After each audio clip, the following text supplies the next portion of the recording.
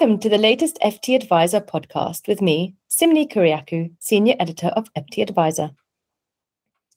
Over the past couple of weeks, we have seen various sets of data about the mortgage market. The Bank of England raised interest rates by 0.5 percentage points to 1.75%. This is the record increase in 13 years. Following this, brokers took to Twitter expressing concern about rapidly changing interest rates on mortgage products, while some lenders alerted brokers last week they were suspending their ranges due to oversubscription. But while consumer interest in buying properties still seems high, and indeed the Halifax data showed a slight drop in the average house price in its latest index, is the mortgage market going to remain buoyant despite the headwinds? Well, here to talk to us about and help us make sense of what seems to be conflicting data is Rachel Springle. She's a financial expert at Moneyfacts. Jane King, Certified Financial Advisor for Ashridge, and Almas Uddin, Managing Director of Revolution Brokers. Welcome all. Hello. Hello. Before we get started on our discussion, I'd like to introduce you to Sophia Massam. She's interning with FT Advisor. Sophia has prepared a short report on the state of the UK mortgage market from a young person's perspective. Over to you, Sophia. Thank you. Earlier in August, the Bank of England raised interest rates again, with further increases expected over the coming months. Rising interest rates increase mortgage payment costs, making the term of the mortgage more expensive. Banks could raise interest rates on their mortgages, making mortgages less affordable. The problems caused by high interest rates are compounded by affordability. House prices are at an all-time high, and the affordability ratios of property are the worst since records began in 1999. Adrian Anderson, director of the property finance specialists Anderson Harris, said that the inflation increase to 1.75 is the biggest interest rate hike in 27 years and is a significant blow to many households who are already struggling with their outgoings. Industry experts have described the property situation as a crisis and have warned that this crisis does not look set to improve soon, as the issues causing it, low wage growth, rising inflation, and low housing supply, aren't going away. Young people, a demographic that accounts for half the home purchase loans, are increasingly unable to get onto the property ladder. First-time buyers without financial backing from family are finding themselves unable to buy houses, which could have long-term effects on the property market. Anth Mooney, chief executive of Vida, termed those unable to buy property Generation Rent. Mooney recently told FT Advisor that Generation Rent is a symptom of Britain's broken housing market. He states that Generation Rent is not just the young, but is people of all ages who can't make their way onto the housing ladder. Research by Vida showed that 94% of key workers trying to get onto the housing ladder don't believe they can currently get a mortgage. The inflationary pressure is being felt throughout the property market. But net borrowing figures fell by nearly $3 billion in June, according to the Bank of England's monthly money and credit figures. Some experts say this shows the end of the frenetic state of the housing market. In early August, Halifax data showed the average UK house price fell for the first time in a year. However, Richard Tugwell, director of mortgage distribution at Vida Home Loans, told FT Advisor that there are no signs of a slowdown. Some lenders have begun restricting products. Saffron Building Society has put a hold on new mortgage applications. So what options are available for people? Some mortgage lenders are offering cheaper 5-year terms. Halifax is offering some 5-year fixed rates that are cheaper than their 2-year counterpart, as are Nationwide and TSB. More intergenerational mortgages could help those whose parents don't have the savings to give them a deposit. Innovative mortgages may be part of the answer, but David Hollingworth, Associate Director at LNC, told FT Advisor that he believes making more affordable housing available is the only solution. Over to you, Simone. Thank you very much, Sophia. Well, that certainly sounds quite a clarion call, doesn't it? Something needs to be done, because certainly a lot of people are finding their purse belt stretched. Could I get your initial thoughts on what Sophia just said? Rachel, could I start with you, please? Yes, I think she's quite right. There are a combination of issues that we have for lots of different borrowers, not just first-time buyers, but those remortgaging and investors as well. It's a huge problem. Affordability, while that's changing, obviously this month it started to change in terms of rulings. It's not actually going to help those who can't literally afford a savings deposit for their mortgage, and it's not going to help people who are already stretched in terms of their outgoings versus their income. We're not seeing pay rises to obviously outstrip this rising inflation. So it's very difficult for people to actually see what they can actually put down to afford to buy a property, or indeed to move on the chain, as it were. It's very, very difficult. We're looking at higher interest rates in months to come. And in terms of property and also mortgage availability, it's quite right. We have seen mortgage deals withdrawn from the market entirely. We've seen products go. We've seen interest rate rises. We've seen the 5-year fixed rate now breach on average 4%. So this is the reality that we're looking at. And whilst we do still have mortgages on the market for people with a small deposit, say 5% or 10%, indeed they are there. Obviously, it's a much better environment than we had the pandemic, when they pretty much were non-existent. So things have moved on in a positive direction. But as well as that, we've now got this issue with the rising cost of living and interest rate rises. Well, that sounds really depressing. Jane, I'm going to come to you now, because I'd like to talk to you about maybe some of the things that your clients are saying. You know, have your clients sort of reflected what Sophia's talking about? I mean, yes. I get clients all the time that are concerned about affordability. I think it's very regional. I think that in some areas of the country, property is still affordable if you've got a reasonable, well-paid job in a good sector, say civil service or teaching or some such thing, then it is more affordable. I think it's very regional. And I'm also noticing that for first-time buyers, probably 80% of my first-time buyers are getting some sort of family help. So if you're not getting that, I mean, the equity release figures have gone through the roof over the last sort of 12 months, where parents are just, it's a weird thing, because the parents are taking the money out of their houses to give to their children in order that they can pay the prices that the parents want for their houses. And I've often wondered, that if we put a ban on parental gifts for 6 months, exactly what would happen to the housing market, because it's a never-ending cycle of pushing prices up, and the only way that you can borrow it is with help from family. We've got family-assisted mortgages. We've got the famous Barclays Step Up the Ladder, where parents can put equity from their house, into a lender to help. So the lenders are trying to do their best to help. I've run some mortgage calculations before the relax in the affordability stress test and afterwards, and I'm not seeing any difference, which leads me to believe that the lenders are actually keeping those stress tests in place. On the other hand, of course, we've got buy-to-let landlords sitting on cash who are thinking, well, if the first-time buyers aren't buying, I'm going to maybe snap up a couple of bargains, because there are going to be people that are going to have to move and being forced to sell. And I've already got landlords saying to me, well, we're just going to sit tight, and if prices go down, we'll jump in and we'll snap up a few properties for our portfolio. So winners and losers, and it's regional. Ahmed, I can see you nodding there. Yeah, so I do agree with what everyone's saying, but also what we really need to understand, that the base rate's been ultra low for about 13, 14 years. So it wasn't really a normal market. So before that, the rates were hovering about the 3 to 5%. So I just feel that people need to get used to the rates, because the economy can't run on ultra low rates. It's impossible. And also the other factors that are pushing up inflation is external. It's nothing internal. It's not consumer spending too much. It's mainly because of energy pricing, right? And across the market, banks hedge themselves with the SONIA swap rate.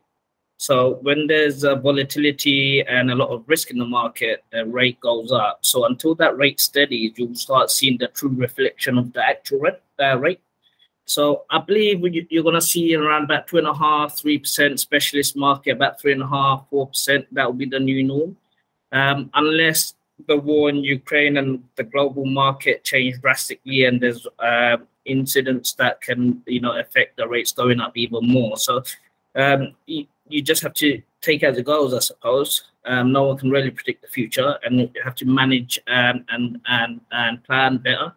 So what I'm telling all our customers and everyone that I speak to is start planning ahead. So usually we say 6 months ahead, start looking around.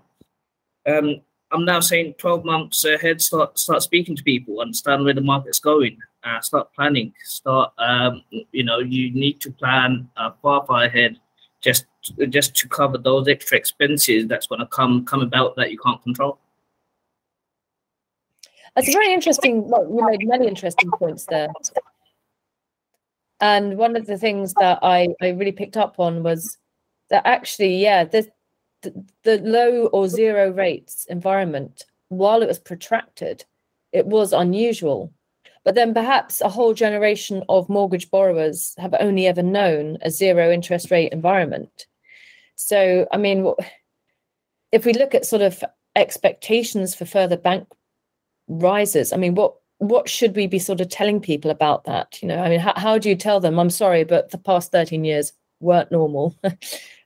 This is the new normal. I'll stick with you, Almas, and I'll go to Rachel and Dane. Yeah. So what you need to go back in to 2008 and actually understand what actually happened. So the capital market stopped. Right, there was no money moving around. The banks that had money wasn't moving it around. So unless the money moves around, then the economy is not going to move around. So the only way the government could incentivize is by putting down ultra low rates and having government-backed guarantees. But obviously, we've moved away from 2008. Now we're in 2022, we can really take the hit of rates going up. Economies grow. People's business models change. A great example during the pandemic. I'll give you the best example: restaurants, hospitality. I work really closely with the hospitality sector, and they are very innovative. So when people are under pressure, people do beautiful things, and I think this is another journey, another timeline that we need to do beautiful things and move on and be creative. And that's the main thing, is being creative. Interesting, thank you. Rachel, how creative is the mortgage market? Well, at the moment, we're actually seeing a very short shelf life for product at the moment. So we're actually seeing products move quite quickly. Now, that may be a case of, again, just repricing on interest rates or withdrawals, but that could also mean incentives. For example, you could be getting cashback incentives, more legal fees, free valuation sort of incentives. Now, that's obviously a good all-round package for a borrower. So there may be different ways they are looking to entice business, not just on rates alone. Quite rightly, if interest rates are going up, as you say, well, we have to get used to these higher interest rates. If that is the case and they're going to be benchmarking at a certain point in the future, there's going to have to be other ways that these lenders are going to push their deals. So upfront incentives, lower fees, that sort of thing to try and entice new borrowers. But ultimately, if we've not got the properties being built that are affordable, that's going to be a bit of an issue at the starting rung of the property ladder, really, for everybody, for them to obviously move on. First-time buyers are the lifeblood of the market. And as you say, if properties aren't looking at good value for margins for investors, they're not going to invest. So that's kind of where we're looking at in terms of products. But in terms of lending, obviously, we have had a long time of low interest rates. We've also had a long time, a calendar of lending initiatives from the government, like the Funding for Lending Scheme, the Term Funding Scheme. We've had stamp duty, land tax changes. All of these things combined have been a good push to incentivize borrowers. Now, as those things change and obviously get pulled back, that does then leave us with what we would call a normal market. So we're looking at a normal market, but also with affordability changes on top and interest rate rises. So it's a very strange situation to be in when people that are an adult haven't actually seen this in their lifetime before, to be stepping into and perhaps looking to purchase a property.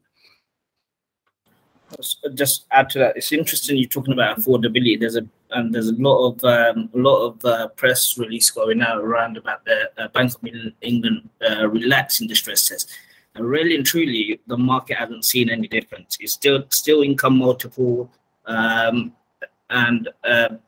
it's not really helped many people. right now. We have seen one lender below £50,000 worth of income going up to 5 times multiple, but that was it really. It's not much because the market's uncertain. No one wants to change their stress tests and be more aggressive and give more money out there. But as and when that happens, you'll start seeing the borrowers that couldn't afford in certain areas are now in the market, and then you're going to see a push in property price again. Also, coming back to Rachel's lack of stock, huge lack of stock. I mean, you try and go find a property, it's tough. It's very tough to find a good property. People settling for houses that they wouldn't want to live in. And that's what we're seeing. Interesting. Now, you sort of mentioned there about a lack of housing stock, and obviously government needs to step in. And since 2004, we've been having this argument, right, with the Barker report, that we need to build more houses. And successive budgets keep telling us, and successive chancellors keep telling us that they're going to build more, they're going to build more. I don't know where they're going to find the magic money or the magic space to keep building more. But they promise this, and that is nice for them to keep promising it, sort of however many years on. But what else are we seeing? We're seeing a sort of restriction in some mortgage products. Just to add to that, Simone, housing. So the problem is not developers not wanting to build. The problem is if they were to build right now, if a developer purchased a plot of land right now and the build cost has gone up, he's not making the margin he wants to make. And that affects lending for them as well. So lenders have their own calculation. They're not making the money, the lenders don't want to lend. So it's not just developers the issue. Issue is the whole cycle is the issue. And there's planning applications, and local authorities have certain planning restrictions and certain things that they say that developers have to put in place or not. And you also have to have infrastructure. If you're going to build a certain number of homes, you have to have other infrastructure in place. And that becomes another question altogether. So, yeah, I can see how that's really difficult. But Jane, when you were talking earlier, you were saying that some of your clients have found it difficult and some haven't, because it also it's quite a regional thing. So have you found that certain lenders in certain areas with your clients have been quite generous or laid back? Perhaps others have been a lot tighter, a bit more restrictive, a bit more prudent, if we can borrow Gordon Brown's old comment there? Well, I've got a slightly different picture from everybody else because I talk to lenders, obviously I have to, and I talk to their business development managers, and they're telling me that actually they don't want a lot of business right now. They've still got a lot of people working from home. Turnaround times in administration with lenders now is an utter shambles. And so as soon as they get to the top of the best of the buy lists, they panic because they're swamped. So what they say is, right, let's pull our rates. Let's go from top. Let's go to we're about 6th or 7th. So they'll pull everything. Normally it's short notice. So we're up at midnight, keying in applications. Then the next day, whoever happens to shunt up to the top is then swamped with applications. So they pull and they come back in and that's why these rates are being pulled. It's got nothing to do with money or anything else. And until they stop getting swamped and they start feeling the need to be competitive again, then I think we'll see rates coming down. But at the moment, a lot of the big lenders actually don't want the business. And I've got banks telling me that if I submit an application for a client tomorrow, they won't look at it for 4 weeks for a first assessment, whereas it used to be 48 hours and you would get an answer. And we're not talking. And we're not talking about small building societies. We're talking about big banks that are just saying, we actually don't want the business because we're swamped, because we've got people working from home. We don't have the administration staff in the office. So I'm all advisors are having to manage their client expectations and saying, well, whereas in the past we could maybe, if everything was straightforward, go from application to offer in maybe 3 weeks. Now we may be looking at 6 to 8 weeks. It's not that there's nobody wanting to buy and the lenders don't want to give incentives, because a lot of the lenders actually don't want to be lending at the moment. So we've got to do is wait for the market to contract, if it's going to contract, and then hopefully they'll be more competitive and then rates will start to go down instead of up. But I don't think it's linked to bank base rates. I think it's linked to their own internal structures and administration, and they don't want the work.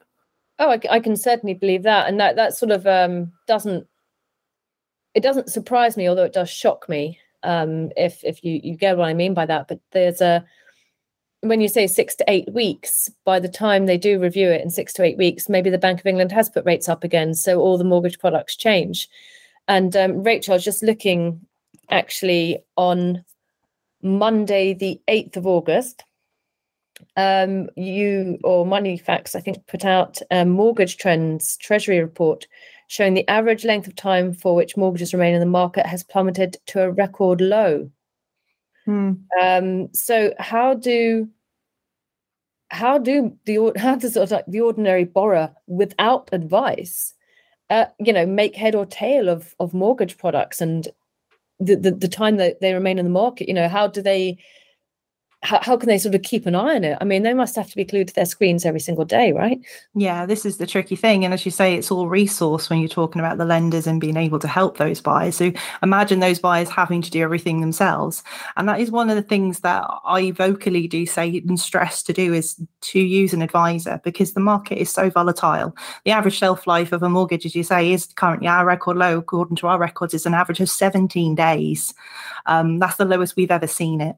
So that is just showing you what's going on in the market right now. So that is a combination, again, of your interest rate changes, your incentive changes, your products ranges launching and being withdrawn. And a lot of those are obviously, we are seeing lately in the last recent weeks, are withdrawals at the market. As Jane quietly pointed out, they don't have to offer a range. They don't have to offer certain deals. If they can't cope, you do see this domino effect. If they are offering a very good range, or indeed a good abundance of deals, then they can pull them. There's no reason why they should offer them. And some of these deals, when they are withdrawn, we're not given a return date. So we don't know when they're coming back. So nobody can guess when those are going to come back for them to then obviously approach that lender once more. So yeah, using a broker is really important right now. Well, I mean, that obviously is music to your ears, Jane and Almas. I'm swamped. I don't want any more. I can understand that. Yeah, right. Well, because I don't charge fees as well, it makes me even more mega busy. Yes, of course. Almas, yeah? Yeah, right now, with the way the market is, I mean, brokers are super stressed because you're chucking in an application today, giving the client the assurance that they've fixed their rate. Now you've done the full mortgage application, and then there are some lenders, especially in the smaller market, the challenge space, they'll just change it. Say, well, our funding line is more expensive now, we can't honor it, and change it. So it's really stressful for the broker and the borrower. I'll give you an example. I had a client who is looking to buy a house, £500,000 worth of borrowing. Just 6-7 months ago, I gave the illustration out at that time, and the payment was about £1,700 a month. Today, we've done the application. He's now paying £2,200 a month on the same borrowing. So it is a huge amount. It is scary because if you're looking at the from 17 to 2,200, £400-500 of extra money coming out, and people's salary hasn't gone up by 10-13%. So it can be very scary. Even when I'm looking at these figures, I'm thinking, wow. But what we need to actually do is calm down, assess the market, and move forward with it.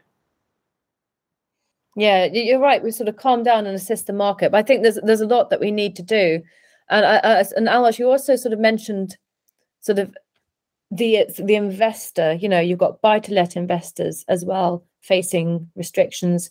Property investors in general, right? Can you talk a bit about those as well? Yes, so their margin is getting squeezed. So you need to understand when a property investor invests, it's a business for them. So there's operating cost, maintaining the property, and all the other new regulation that comes in every other month.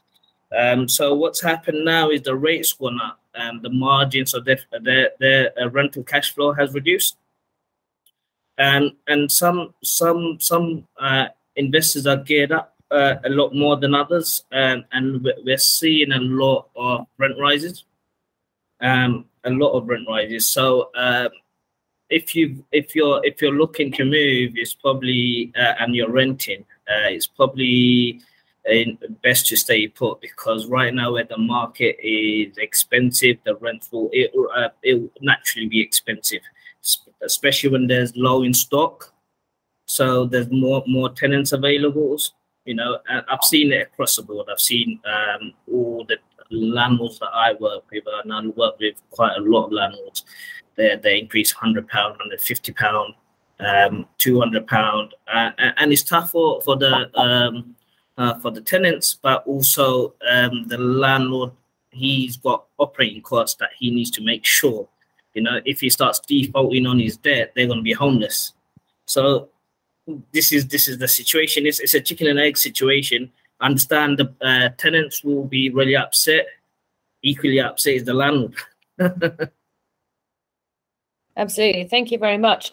Rachel, I'm going to come to you and just ask you to outline some other potential headwinds that your data suggests could be affecting the mortgage market.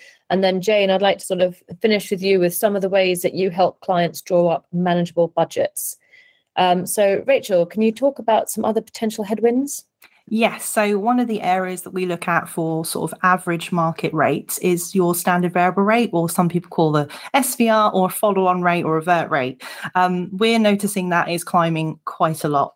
Now, that is not ideal for those sitting on an SVR. But again, this comes back to those who are perhaps not able to refinance. If you're not able to refinance and fix your mortgage and get off that SVR, you could be looking at thousands of pounds more in your monthly repayment. Indeed, if you've sat on it since December, you're probably already paying that, because most lenders have actually passed on the bank base rate to their standard variable rates. What they're not doing is passing on the equivalent to their savings. So if you are looking to save some money towards either a new mortgage or indeed anything else in future, that's not actually moving much far. And you've got inflation then eroding that in real terms as well. So SVR, very bad. If you're sitting on it, really do look at changing it if you can. But again, it may take a few weeks or indeed a month or so. Again, with this issue with not moving on in terms of your mortgage products, sitting there, not being able to move on. It's really difficult right now for everybody. But again, if you're waiting for something to be put through in 6 weeks' time, you're already having to pay another month's worth of repayment. You've got to look and see where you can actually afford that.